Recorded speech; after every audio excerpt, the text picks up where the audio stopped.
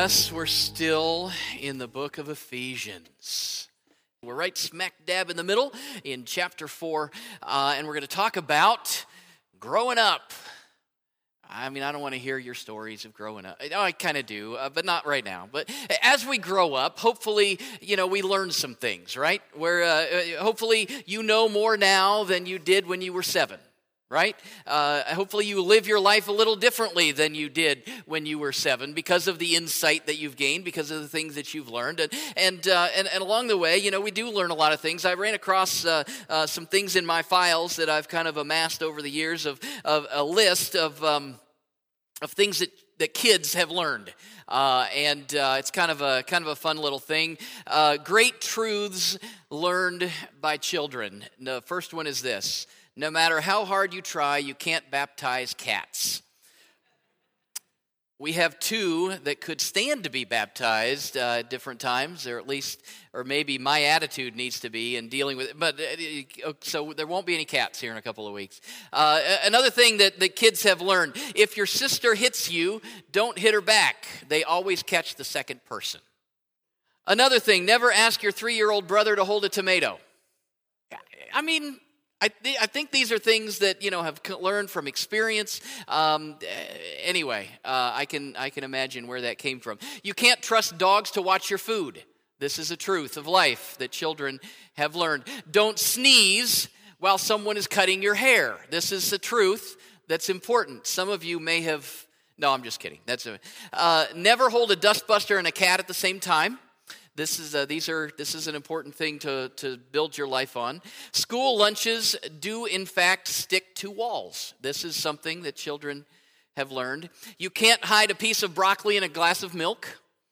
I never tried to hide it there, but I did kind of slip. And maybe another truth that I learned is our little Beagle mix back in the day when I was 8 didn't like broccoli. So I found that out. And here's the last one. When your mom is mad at your dad, don't let her brush your hair.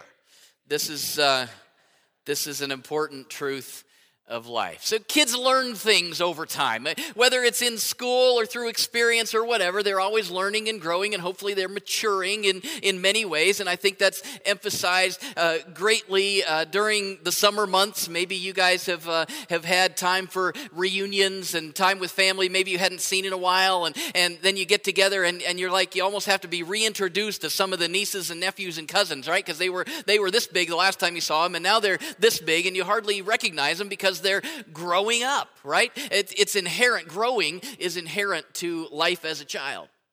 And just like children, we as Christians, as followers of God, as children of God, we should always be learning and growing and maturing in our relationship with God. It's part of who we are.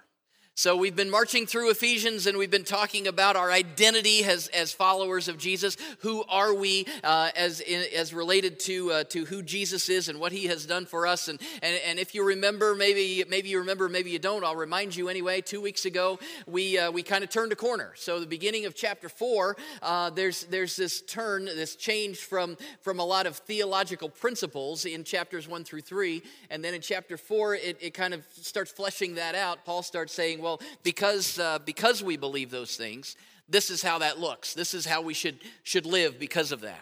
And so our identity, who we are, affects how we live. And so Paul is writing this letter, and he says that we need to, in the beginning of chapter 4, it says we need to live up to the calling that we've received. So if you've chosen to follow Jesus, if you're committed to living for him, if you've been adopted into his family, and so we've realized that Paul is saying this is who you are, and he said that you're redeemed. He said, well, a lot of the things we saw in the video just a minute ago. The Holy Spirit is living within you. You're holy. Jesus is making his home in your heart, and so he says, because of all that, these are the things you're called to. This is who you are. Live like it. Live up to the calling that you've received. And so last time, a couple weeks ago, we saw that the first thing that Paul emphasized as he turns this corner and he says, this is what this looks like. The first thing that he said this looks like is unity. We need to be unified. We're in this together. We're going to live this out together. But then right on the heels of that, as we go into the next passage, we're going to see that it also involves that part of living this out is that we're going to always be growing in our relationships with God and with each other. Living out what it means to be a child of God, it means that we're growing closer to Him all the time. We're just starting a relationship is not enough. I had enough 6-week dating relationships in high school to know that it's one thing to start a relationship, it's another thing to keep it going. It took me a while to figure that out. The Bible uses the metaphor over and over again of life and growth as related to our spirituality. We should always be growing up in our faith. We can't become stagnant. And so that's kind of the major theme of this next portion of Scripture here in Ephesians chapter 4. We're going to start in verse 11, and we'll read verses 11 through 16. Paul's writing to the church in Ephesus, and he says, "So Christ himself gave the apostles, the prophets, the evangelists, the pastors, and teachers to equip his people for works of service so that the body of Christ may be built up, until we all reach unity in the faith and in the knowledge of the Son of God and become mature, attaining to the whole measure of the fullness of Christ. Then we will no longer be infants, tossed back and forth by the waves and blown here and there by every wind of teaching and by the cunning and craftiness of people in their deceitful scheming. Instead, speaking the truth in love, we will grow to become in every respect the mature body of Him who is the head, that is Christ. From Him, the whole body, joined and held together by every supporting ligament, grows and builds itself up in love as each part does its work." So there's some phrases in there. Become mature, no longer infants, grow up into Him. The whole body grows and builds itself up. You get the distinct impression that God doesn't want us to become stagnant in our relationship with Him, but we need to grow. We need to be growing up in our relationship with God. Next week, maybe in a couple of weeks, all around town, bus stops will be flooded with tears as moms send their precious babies off to kindergarten for the first time. It's quite a milestone. I still remember those little legs and those huge bus steps and those kids of mine climbing up into the big seat that, the back of the seat's here and their little head is like here, they're dangling their legs. I mean, they were home again in like 2 hours. Come on, right? No, I'm just kidding. It's a big milestone, and you get this sense that time has just passed too quickly, and oh my goodness, it's already here. Of course, there are other milestones: losing teeth, growing out of clothes, moving on to middle school, moving on to high school. Our youngest just graduated, and some of you are in that boat as well. I mean, there were tears. Okay, it was a milestone. It was a big deal. As much as Nick told us not to cry, I have to say I got a little misty a couple of times. Okay. But no matter how much we tend to mourn the passing of time, getting misty-eyed at these kids growing up, we still know that that's how it should be, right? I mean, that's the plan. They should be reaching those milestones, or then we know that something is wrong. Well, we can get a little misty about it, that's fine, but we know that something's wrong if they're not making those physical growth. From the time they're born, the doctors are measuring and weighing and all sorts of things. And there's percentiles and charts, and there's you put marks on the wall and measure how they're growing. Right? We're always looking for those milestones. Mentally, they're always growing or maturing in what they know and what they understand and all those kinds of things, and what they can do, what they've learned to do. And so we see those milestones as they grow and they mature. And behaviorally, how they act. Hopefully a 10-year-old doesn't act the same as a 2-year-old. And if they do, then, we say, wow, there's a problem here. We need to, if they're not making progress, if they're not hitting those milestones, then we know that something's wrong. And the same is true for us as followers of Christ. We have to always be making progress, growing spiritually. There's a diagnosis that the doctors sometimes give to children that's who are significantly below those averages. So they weigh and measure and do all sorts of things, and they measure against kids of the same age and the same gender and the same ethnicity, and they kind of say, well, they're kind of fitting in, here and whatever. But there's a diagnosis they can come up with if they're not on the chart anywhere, and a lot of times it's called they can diagnose a child with failure to thrive. You've probably heard of that before. And there are a couple of key factors that they look for in determining that children who have this condition, their failure to thrive. One is a set of medical or biological factors, right? And so failure to thrive might alert doctors to a medical condition that they were unaware of. And so there are disorders that can cause children to fail to thrive, thyroid issues and chromosomal problems and long-term infections and those kinds of things. It could be a medical issue. And so measuring and weighing and all that can alert the doctors to some way to treat them medically. There's another set of factors that can cause failure to thrive, and they're not so much medical as they are environmental. Emotional or physical withdrawal of a parent, poor feeding or nurturing, even physical and emotional abuse can cause a child to fail to thrive. And so in one article, it kind of sums it up this way. It says, if the period of failure to thrive has been short and the cause is determined and can be corrected, normal growth and development will resume. If failure to thrive is prolonged, the effects may be long-lasting, and normal growth and development may not be achieved and may result in permanent mental, emotional, or physical delays. In other words, otherwise healthy children can fail to thrive if they are in the wrong environment. If they're not in the right environment, if they're not given the right things in order to thrive. And unfortunately, I think many people in the church today can be diagnosed with a similar condition, failure to thrive spiritually. It can be caused by not participating in the right nurturing environment for growth. And that environment, according to the passage we just read, that environment in Ephesians chapter 4, what Paul says is the church, the family of God.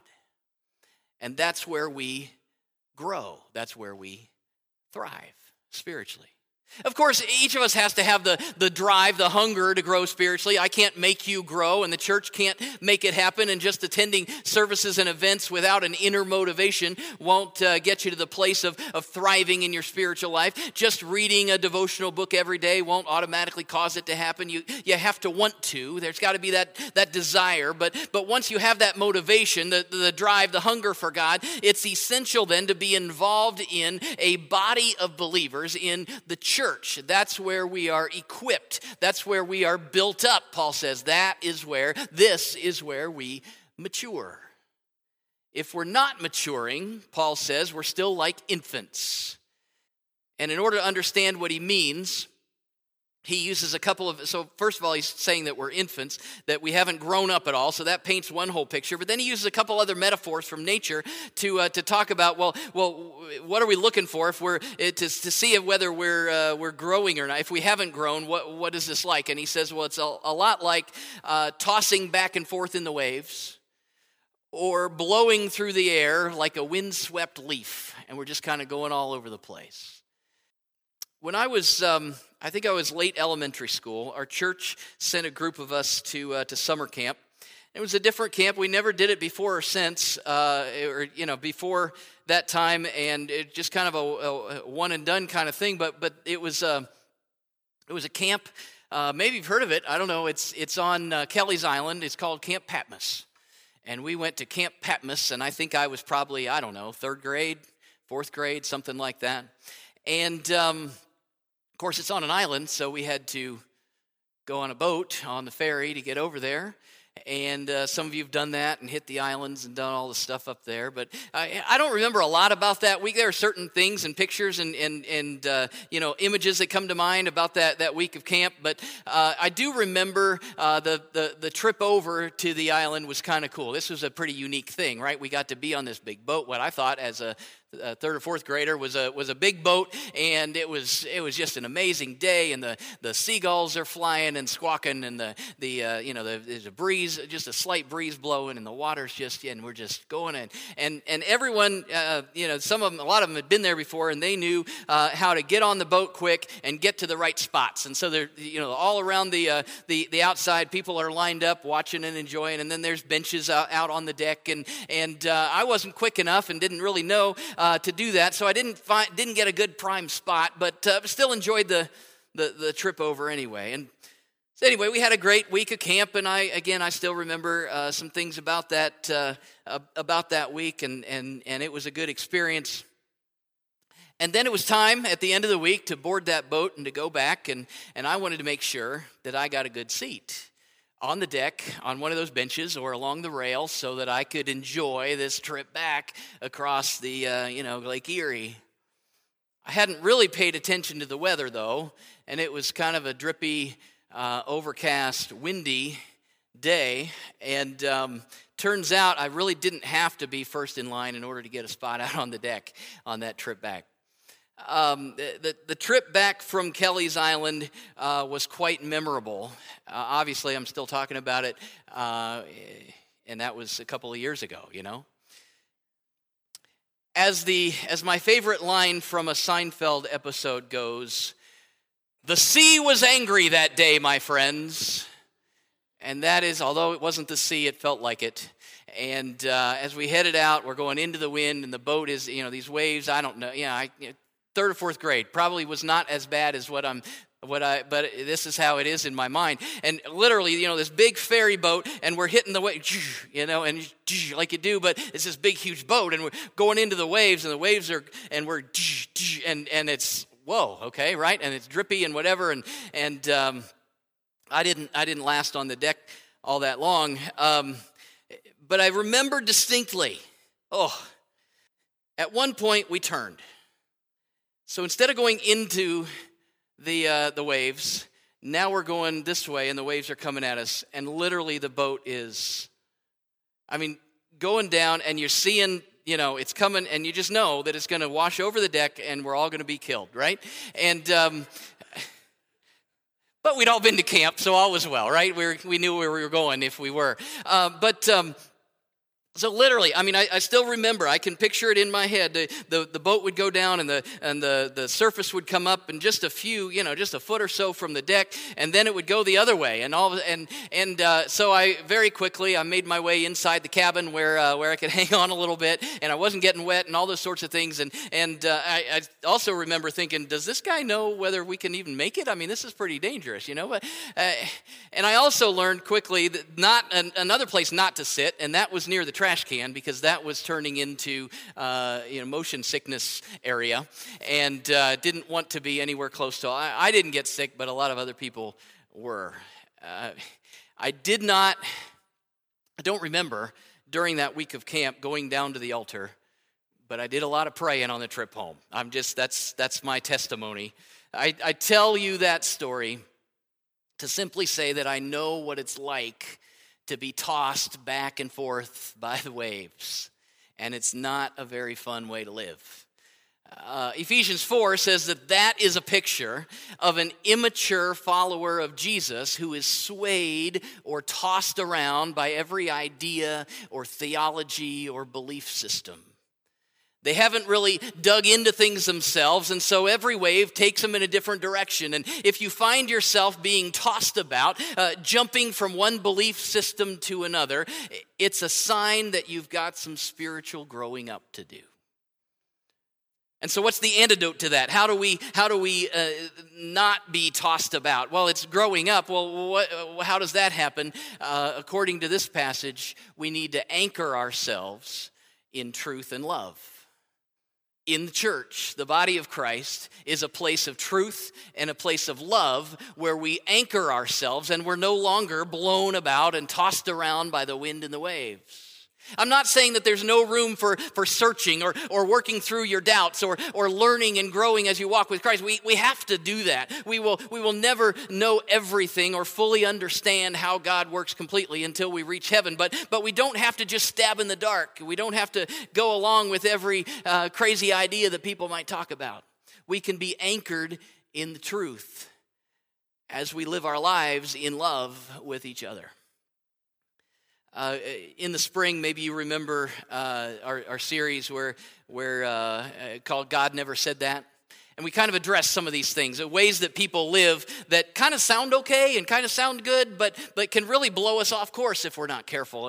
And I don't know, I tend to find it a lot of times in movies where they'll espouse certain things, and if you think about the philosophy or the rule of life underneath it, you go, you know what, that doesn't, but it sounds good on the surface, and we can get blown around over here, blown around over, and so we've got to be anchored in the truth to know when we're being blown off course and get back to it. We can't get pulled into bad theology by people and by our society who don't know any better. We have to dive into the truth. How do we do that? Well, we do that in the environment of the church, the body of Christ, where together we learn and grow. As we individually are reading our Bibles and we're studying what God says and we're praying and talking with Him and we're asking questions and we're living life together with each other. This is one of the primary reasons that the church exists and has existed for a couple thousand years. We grow up together as we speak the truth in love to each other. One reason we need each other in the church is so that we stay on track with the truths of God and we don't get blown around by all the mumbo jumbo that sounds kind of okay on the surface but doesn't match what the Bible says. If you don't dig into God's word, if you're not studying and learning and developing those learning relationships with other people, Paul says you're not going to become mature, that you're just going to blow around from one thing to the next to the next. So if we get back to our identity, who are you? You are the growing body of Christ. Together, we are speaking the truth, learning the truth in love. The first part of this passage we talked about a couple weeks ago talks about unity, being one. We're one. There's one Lord, one faith, one baptism, one God and Father of all, who is over all and through all and in all. That's the beginning part there, and we're all unified in God. And yet this part emphasizes our diversity. Yes, we're all one. We're unified under God, and we're unified in His purpose for our lives. But we're also all very different. Unity and diversity, both together at the same time. Each of us has a specific calling. God made you, we saw this earlier in the letter here in Ephesians. God made you as an original masterpiece. He's created good things for you to do in the world, but we're all different. Different gifts, different talents, different abilities, but we're all on the same team. We're part of the same engine. We're part of the same body. We're accomplishing God's mission in the world. We live to love people to life, and you have a part to play, and you have a part to play, and you have a part to play, and I have a part to play, and we're serving. You serve in one way, I serve in another, and together we grow up and we are filled to overflowing with Jesus' presence and Jesus' character. We are part of the growing body of Christ. To talk about all this growing means that we haven't all that we're all a work in progress. Turn to the person next to you and say, "You are a work in progress." No, I mean it, really. You are. No, I'm just kidding. Don't get mean about it. We can have a level of maturity, but continue to be maturing, right? We're always growing. We're always mature. Even Paul said, Philippians chapter 3, he says, "Not that I've already obtained all this or already been made perfect, but I press on to take hold of that for which Christ Jesus took hold of me." I'm still pressing on. Yes, he's mature, and yet he's still growing. If Paul was mature, certainly I've got some maturing and growing to do. So while you're encouraging others to grow up, maybe you can hear a message like this and you go, "Yeah, all these people around me, they really need to grow up in their faith, but I've kind of arrived by now, so I'm good." We're all a work in progress. As we're encouraging others to grow up in their faith, remember that we're all on a journey. And what is important is not necessarily how far each of us have gotten down the road, but that we're progressing down the road, that we are growing up, that we are developing, that we're growing, that we're heading in the right direction. D.L. Moody put it this way. He said, "A tree may be perfect in the first year of growth, but it has not attained maturity. So with the Christian. He may be a true child of God, but not a matured Christian." So we can be in right relationship with God right now. I can be as close to God today as I can be today, but hopefully next week I'm going to be closer. And hopefully next year I'm going to be closer than that. Because together we're going to speak the truth in love. We're going to keep each other accountable. We're going to learn and study together, and we're going to grow up in our faith and become mature. Growing doesn't happen by accident. And I guess we think of kids, they just grow, that's just how they are. But I already mentioned the whole failure to thrive thing. There takes a good environment. And there's a difference between growing up and maturity, right?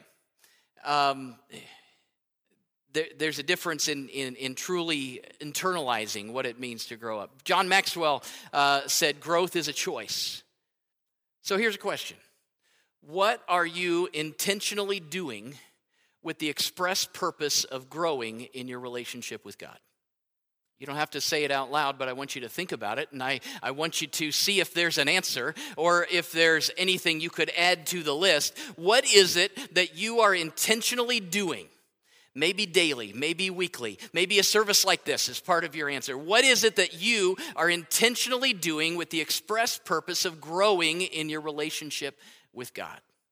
Because I think a whole lot of people talk about God and show up at church sometimes, but they're not all that intentional about growth. Paul says part of this whole thing of being in Jesus' family, this whole thing of being a part of the family of God and being redeemed and set apart and all these things, the part of this whole deal is that you are invested in maturing, growing, building yourself and being a part of building up others. He lists several different things, teachers and pastors and evangelists and all that, just emphasizing some of the different ways but we all do that with the express purpose of growing each other up as each of us does our own part. The number one environment where spiritual growth is supposed to happen is in the community of the body of Christ, in the church. As we partner with like-minded people who want to grow and want to help us grow, who are loving us, we'll all benefit from that. The church is a place where we grow in the love of God. It says the whole body grows and builds itself up as each part does its work. I want us to do something a little different today. I think maybe a long time ago we did something like this, but I want us at the close here, I want us to make a circle around the chairs, if we can. So that means wake up your neighbor next to you, and we need to be in a circle so that we're like arm's distance from each other. Here's what I want you to do. I want you to be close enough to be able to put your right hand on the person next to you. Just your right hand on the person next to you. First, I want you to feel the hand that is resting on your shoulder. Sense that hand touching you. And as you do, I want you to realize that the hand resting on your shoulder represents the hand of God through the church, reaching out to you, the body of Christ. You experience a closer and closer relationship with God when you take part in the church.